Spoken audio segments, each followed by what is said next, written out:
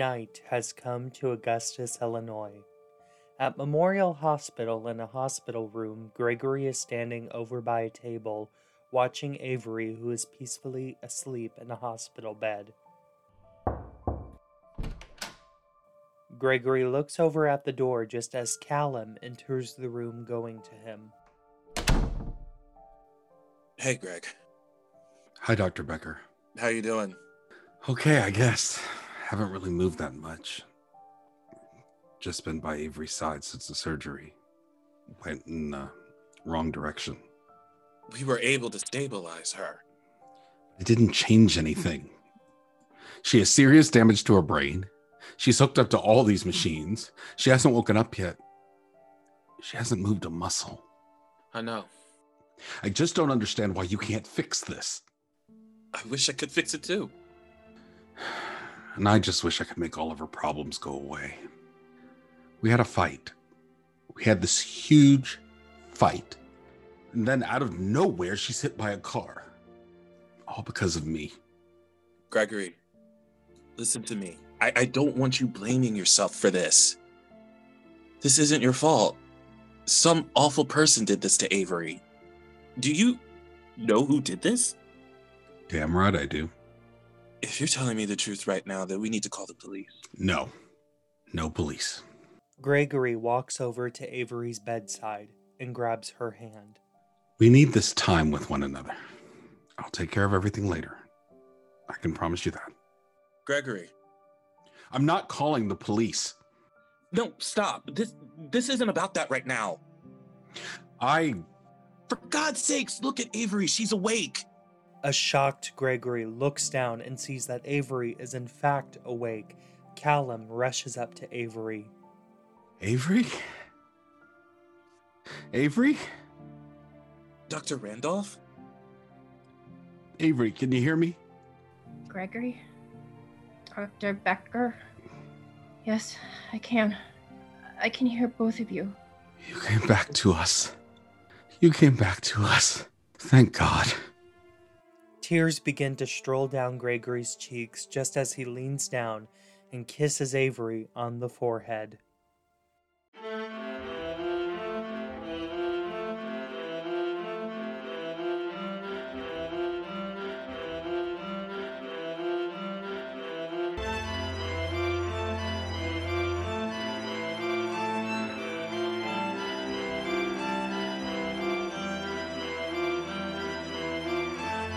And now, the continuing story of Forever and a Day, narrated by Casey S. Hutchison. At Alex Bennett and Associates in Alex's office, Alex is standing over his desk packing up his briefcase. Come in. Alex looks up just as Leslie enters the room. Leslie, Hi, Alex. what are you doing here? Well, I just want you to know that I've finally made a decision about our future. At the central grill in the dining area, Danielle and JJ are sitting at a table. I'm so glad we decided to have this dinner in Mom and Dad's honor. Me too. I mean, we can remember Dad, and Mom gets out of the care facility for the first time in a while. Very true. Anyway, do you know what time she's gonna come?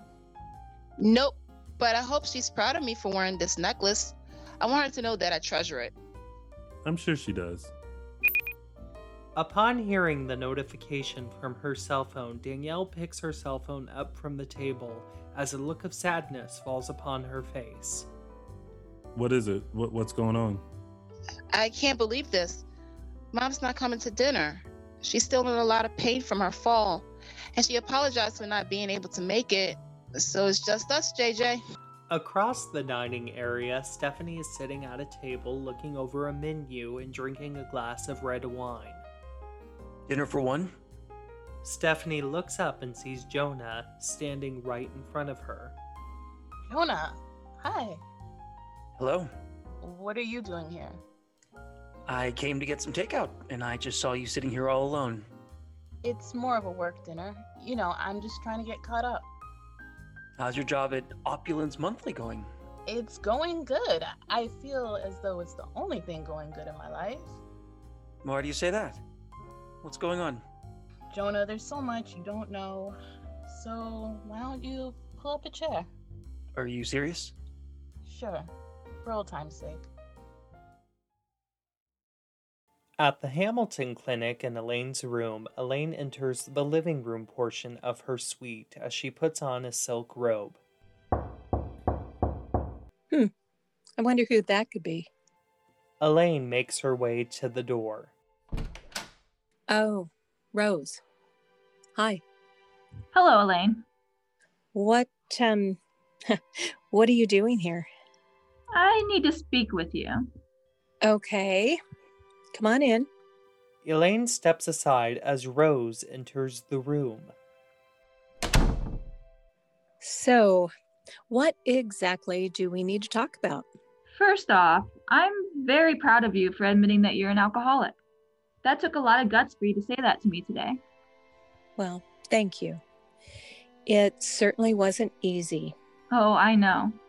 And I just want you to be aware that the next few days won't be easy either. And that's why I'm here right now. I need to be sure that you're not going to back down. So, Elaine, are you prepared to go all the way with your treatment? Back at the Central Grill in the dining area, Caitlin enters the establishment, making her way to the bar as she is talking on her cell phone. Yes, I'll be sure to bring home dessert too.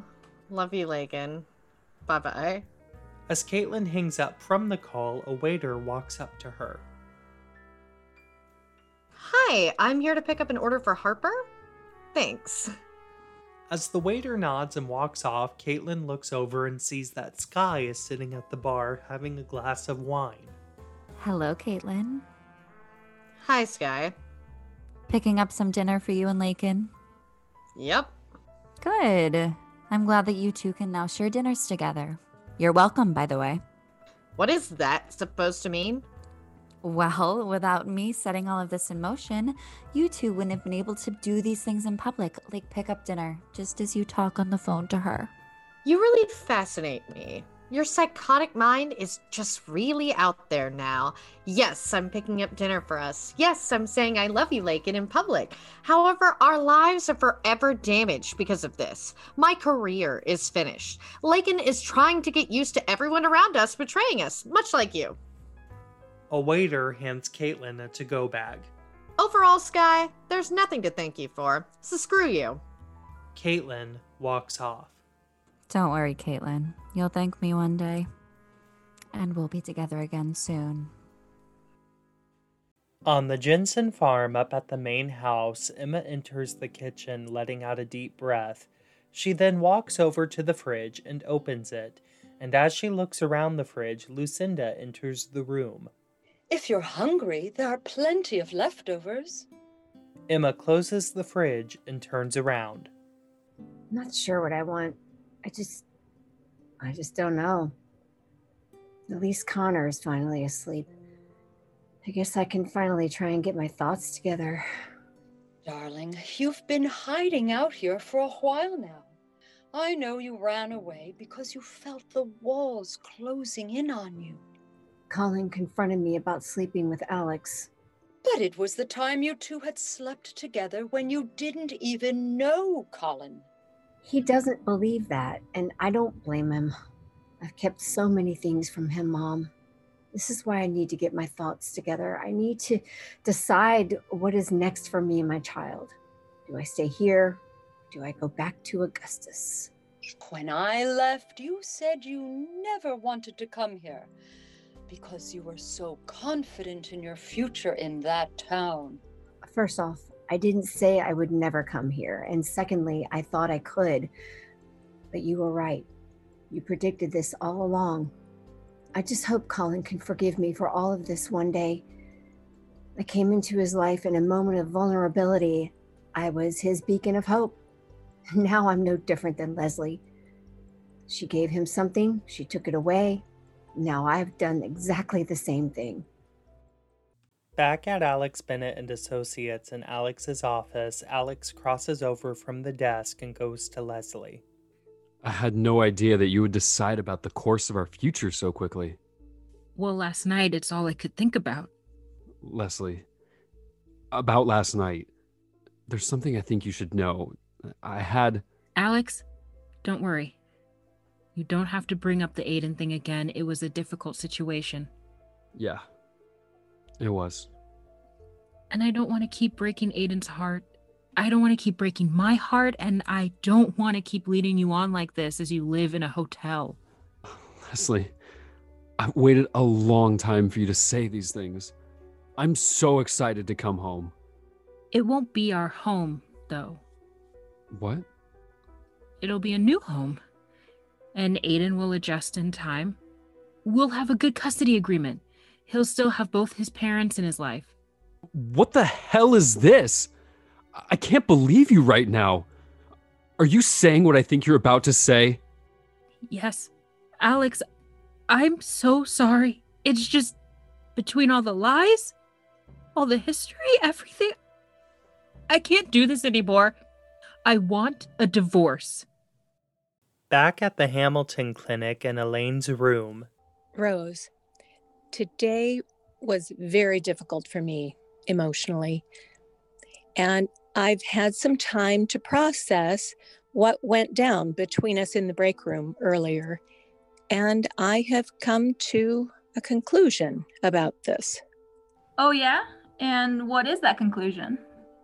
Well, I want to try the at-home care program. I mean, I've read up on what this facility offers, and you do offer an at-home care. I'm well aware of what we offer, Elaine. However, that program came about for 2 reasons. 1, it's built for people that have a built-in system. And 2, it's there for patients who have gone through this program to continue outside of this facility if they so choose. You don't have a support system, in the way you might think at least. And you've not even begun to scratch the surface of this program. I know. And for the record, I do have a support system outside of this facility.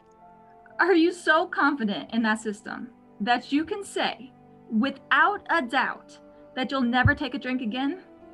Do you think that at-home care will be better for you? I can't control what goes on outside this clinic. However, I can control what does happen in these walls. The Hamilton Clinic offers you more than just therapy sessions. You get to connect with every patient, every staff member, and those connections can ensure that you'll live to see beyond the bottle. I hear what you're saying. I don't think you do. Look, I'm not going to hold you hostage here. You have free will over the situation. I just hope you make the right choice. So please, just sleep on it. Take the night to think about this. It's the least you can do. All right, fine. I will. I promise. Back at the Central Grill in the dining area, JJ and Danielle are now enjoying their dinner. I think I'll call the facility here shortly. Danielle, you've already called them twice. I just want to make sure that Mom is doing okay. I'm worried about her, JJ. I am too, Danielle. However, she needs her space. I guess you're right. Danielle holds her round diamond solitaire necklace close to her chest. Meanwhile, across the dining area, Stephanie and Jonah are sitting across from one another at a table. Thank you for your company. And I'm sorry for everything you were going through. I had no idea that your ex was in town and stalking you. It's something that I don't like to tell everyone. I'm trying to take the situation day by day. I just need enough evidence about him stalking me before I turn him over to the police. But that Detective Lockhart you told me about, he's helping you, right? Kinda. Look, you know you can tell me anything. Jonah. I know. I know that what we had is dead in the water. I still care about you. Thank you. Of course. Stephanie and Jonah stand from the table. By the way, before we leave, I have to say that your earrings are nice. Are those the ones I gave you? No, a family member gave me these. They go with this matching diamond solitaire necklace, yet they only had the earrings. They gave the necklace to someone else. I'm just so grateful to have the earrings. I bet. Have a good night, Stephanie. You too. Jonah smiles and walks off. Oh, Mom. I wish I had you here right now to guide me. I guess the earrings will have to do. For now. Back on the Jensen farm up at the main house, Lucinda and Emma are sitting across from one another at the kitchen table. Both of them are drinking a cup of tea. Well, darling, I think I need to be getting to bed. I appreciate you staying up with me for a bit, Mom. Of course. Hey, I love you, and I know that you will make the right decision, whatever that turns out to be. And you should know that you're also an amazing person, despite what you may be feeling. You really know how to cheer me up. I'm also sorry for what I said earlier. I don't mean to blame any of this on you. I know. Lucinda stands from the table. Good night, dear. Night, Mom. As Lucinda walks out of the room, Emma looks down at her cell phone. She has 15 missed calls and 7 text messages from Colin, 3 text messages from Caitlin, and the list goes on of everyone that is looking for her. What am I gonna do? God, I just don't know. I really don't. Meanwhile, upstairs in Lucinda's bedroom, Lucinda walks over to the nightstand by her bed and opens the drawer. She retrieves a stack of papers that are stuffed into an envelope, and she opens the envelope and then unfolds the papers, looking over the information that is on them. Oh, Emmy, I'm so sorry that I have to keep this secret from you. Just know that I never meant to hurt you. I will always love you. But this is for your own good. Back at Alex Bennett and Associates in Alex's office. You want a divorce? Yes. Leslie. Oh, come on now. Alex, please do not make this harder than it has to be. We can share custody of Aiden equally.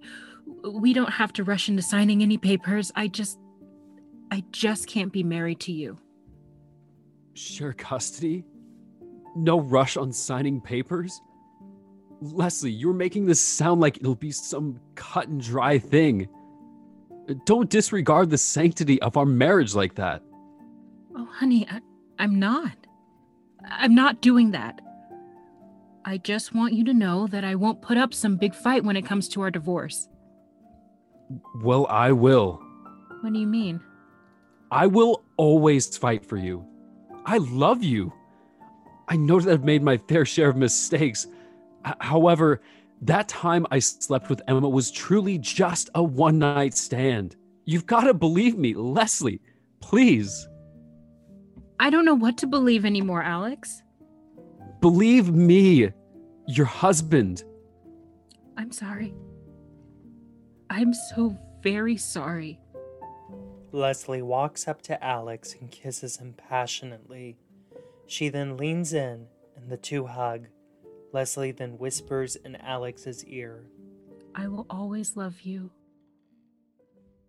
Back at Memorial Hospital in a hospital room, Gregory is sitting by Avery's bedside, still holding onto her hands. Callum has now left the room. Do you remember that time we were planning that trip to Las Vegas? Yeah.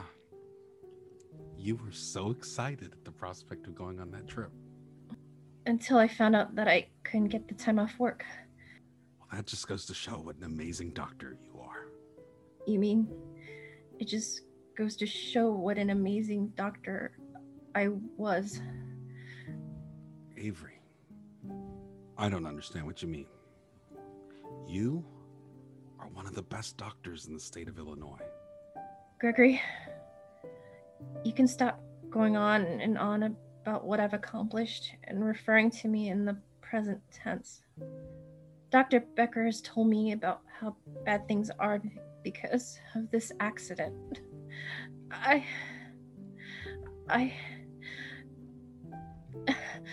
know that I'm dying. I know that I don't have much time left. I know I'm drifting away from this world.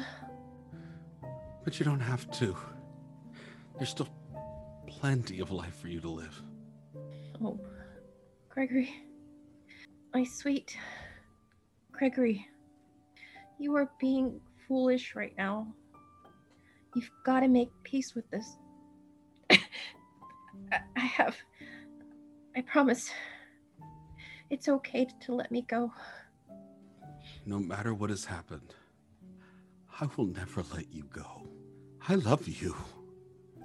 Truthfully, I love you too. I know that I said I wanted to be done. I know what I set out in that break area, but... Shh. Hush. I know that none of that matters now. I know that we're fine. Yes. We are. I know you never meant to hurt me. I know that. I know that you wanted this thing between us to work out. And it was fun while it lasted. You gave me some of the best months of my life, Avery.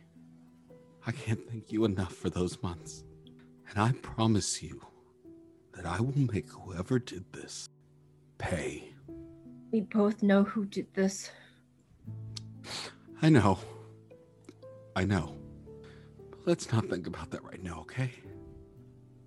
Is there anything I can do for you? Is there anything I can get you?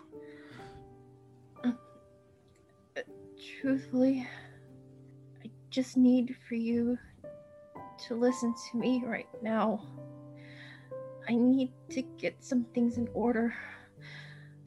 I need to say these things while I still can. Avery. Honey, we can discuss all of this in the morning. I'll stay the night, and then... Gregory, please. Just... I just need for you to listen. Okay. I'm listening.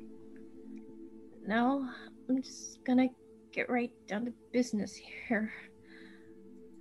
I'm not gonna let my words get the best of me. You never have.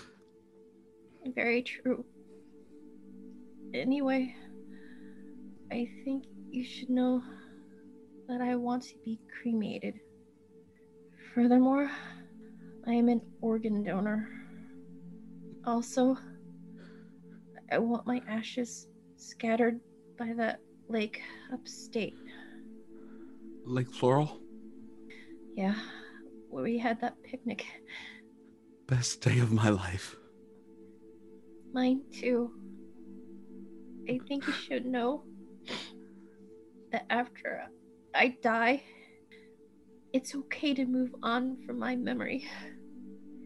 Gregory, I do not want you to be a complete wreck over this. I want you to live your life to the fullest. You can fix everything with Dominique. I believe that now. You can start life truly anew. You think so? I know so. What time is it? It's 10 p.m. Oh, I'm usually on my last bit of post-op notes now. I'm usually getting ready to go home to watch Wheel of Fortune reruns. I know it sounds silly, but you know how much I love game shows. I know you do. And then after that, I usually just fall asleep. But tonight, I think I want to go to sleep now. Are you sure? Yes. I'm just so tired. Okay. Gregory stands and unfolds an extra blanket that was sitting on top of the hospital bed. He then lays it on top of Avery. Good night, Gregory. Good night, Avery. I'll see you in the morning. Yes. Yes, you will, my love. Avery smiles and slowly shuts her eyes. 1 hour later, the night has carried on. Gregory managed to sleep a little next to Avery, and as the hour ticks up to almost midnight, Gregory opens his eyes. He sees Avery. She is still asleep, but she is now looking very pale. However, Gregory seems to hear a voice and feel her presence. Do not stand at my grave and weep. I am not there. I do not sleep. I am 1,000 winds that blow. I am the diamond glints on snow. I am the sunlight on ripened grain. I am the gentle autumn rain. When you awaken in the morning's hush of quiet birds in circled flight, I am the soft stars that shine at night. Do not stand on my grave and cry. I am not there. I did not die.